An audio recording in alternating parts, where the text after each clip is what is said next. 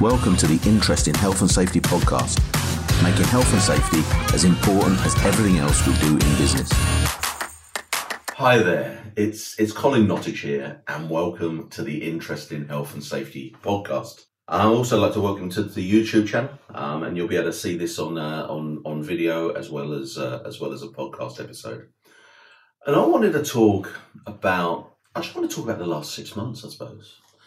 And I wanted to talk about the sort of things that I have learned as an individual by doing this podcast, and it's been pretty transformational, I think. I see this as a real honor almost, to be able to spend time talking to some of the most amazing people around the world who are trying to challenge and change health and safety in the workplace.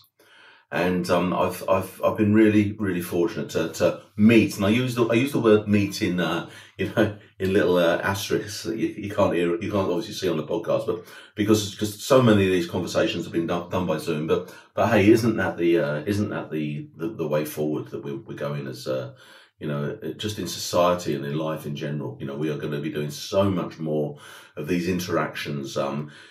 Over the airways, but to be totally honest with you, it works. It's really effective. It really works, and it's let's say it's been a real pleasure. And I suppose for me, because of the lockdown that's happened, a lot of these people that are newly flying all over the world, I've had some time to sit back and reflect, and pretty much all that I've spoken to have said, it's been absolutely wonderful to have that little bit of a breathing space to really consider what is going on.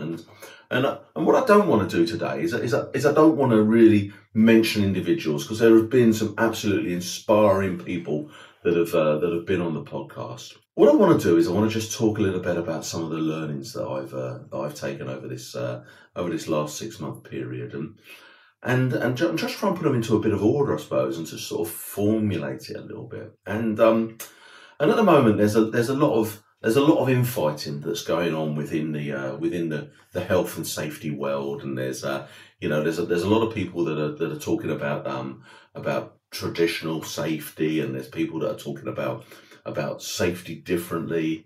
And when I've spoken to people both sides of the fence, and what I've found is that that people do just want people not to get hurt.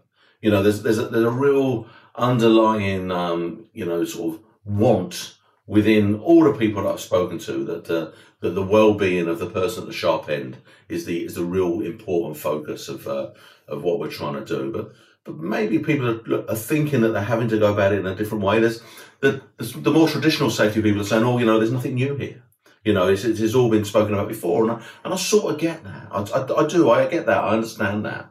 But the safety differently, and the HOP and the safety 2 people, and they, I suppose their need to reinvigorate certain aspects of health and safety have come about because there's been some frustration, and I don't think it's right of anybody to sort of diss somebody else. If somebody's frustrated about something and they decide to do something about it, then surely that has got to be good for the good for the industry, good for the way that we're working.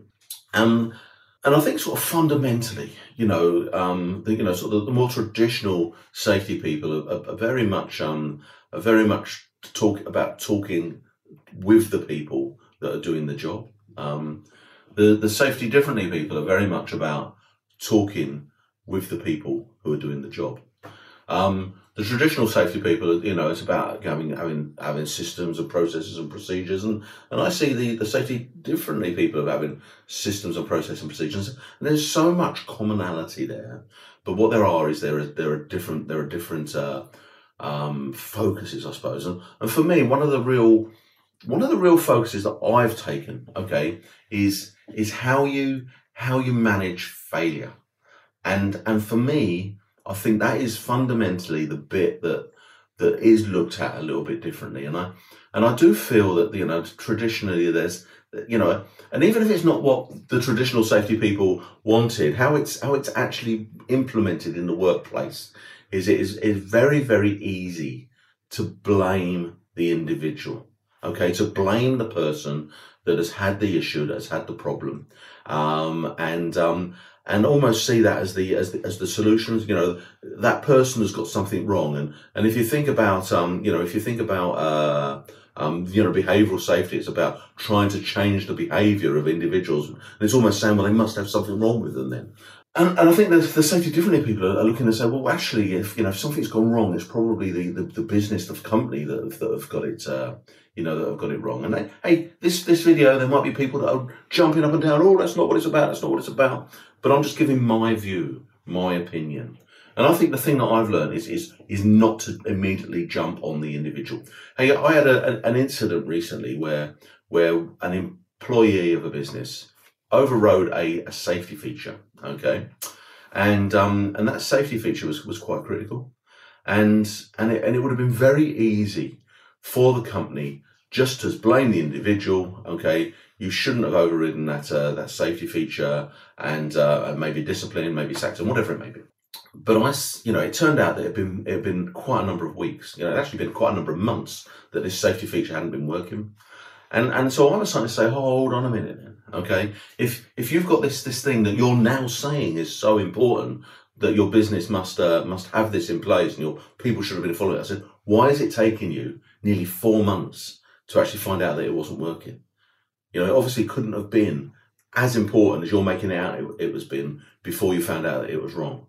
So what you've got to do is you've got to start to look at that. The people that worked around this individual who defeated this safety feature, didn't say anything. They didn't put their hands up. They didn't say anything. And again, it's the easiest thing in the world, isn't it, to say, well, you should have said something. You should have spoken out. But in actual fact, for some reason, whatever it may be, they didn't feel comfortable. They didn't feel confident to actually talk up, to speak up about it. And that is a business issue. That is an issue in the way that the company is actually being managed, really, because it's it's showing that you haven't got the right culture. And I don't like using this term safety culture. I think it's the culture of the business, how things are done around here. And so for me, I think how businesses manage that kind of stuff. I think the language as well, I think is really, really important. And I've done quite a bit recently on trying to change the language of the business. And that is because I've been talking to people that have had some success in doing that. And I just feel that it's creating a nicer workplace. If you're not investigating accidents, but you're actually trying to learn from events, then that's a nicer place to be working in. If you've got an environment, okay, where you're not auditing and you're not doing management review, but you're doing health checks and you're doing overviews. Again, I just feel that just takes a little bit of pressure out of the situation. So I feel there's some real benefit to sort of thinking about these these slightly different approaches, these different nuances, I suppose, in how you in how you manage health and safety in the workplace. I think for me as well is the thing that I'm really starting to focus on now, and that's the understanding how work is actually done rather than how people perceive that work is being done. And I think, again, if you look at the traditional safety people and you look at the safety different people, there's always been a want to talk to people, and look at how jobs are being done. But I think the safety just puts a slightly different emphasis on it, and I did an episode right back at the start of this podcast talking about health and safety is like chocolate biscuits, and this really great guy called Harvey Hartman who was a real inspiration to me when I was growing up through the safety process. He said he goes a chocolate biscuit has got chocolate inside. And if all you're going to do is sell chocolate, which we're trying to sell health and safety, he says if the cover's a bit boring, then are people going to buy it? And if you look at companies that sell chocolate, then they put brightly coloured wrappers on it, and they've got different coloured wrappers, and it's wrapped up differently, and so don't be afraid to wrap up health and safety differently. Don't be afraid to do that. But inside is the chocolate, inside is the consistency. And I think if you've got those consistent messages that you're looking to put out into the business, then it's fine. It's fine shaking it up a little bit. It's fine trying to make it a little bit different. So, so when you're looking at your business, when you're looking at your workplace, be comfortable to maybe look to do things a little bit differently. Go and spend time out in the workplace, with the people, really getting an understanding of how the work is done. I'm going to be doing an episode in a couple of weeks that I think is really going to change, hopefully change the way that you view risk assessment in your business. Because we've got some ideas on how we are going to do risk assessment really, really differently. Okay, and I'm gonna just leave that one there as a little teaser for a few weeks' time. But get the people much better involved. Change the way that you talk around health and safety. Just make it an important part of how you do things. I did another episode right at the beginning about don't put it on a pedestal. And I think for me that's been a real learning these last 6 months is the people that are really starting to get some success and not making health and safety the number one priority. Maybe also that this drive to zero can shut people up, and why would you want to introduce anything into your business that potentially is going to stop people talking about health and safety? I don't get that, and so again, just repackaging, changing the emphasis, putting the emphasis on the people at the sharp end, the people that are doing the work. I think then starts to become something that's of real value and of real benefit. Hey, look, there's loads of other stuff that that we've learned, and I really hope you go back and listen to some of the episodes over the last 6 months. That the interviews, I think for me, the interviews that I've done with some of the people out there about psychological safety and human performance, and just really great. I've got some brilliant interviews coming up as well. With people that have got slightly different views on it.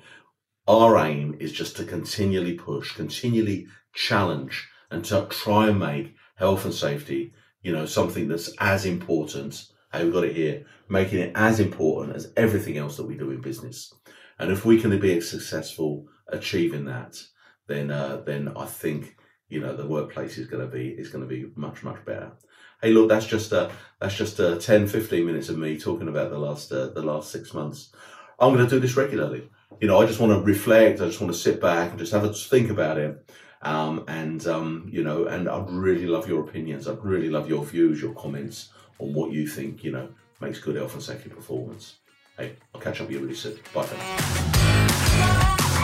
Thanks for listening to the Interesting Health and Safety podcast. You can follow and engage on Facebook and LinkedIn by searching the Interesting Health and Safety Community, or go to www.influentialmg.com. And remember, let's make health and safety as important as everything else we do in business.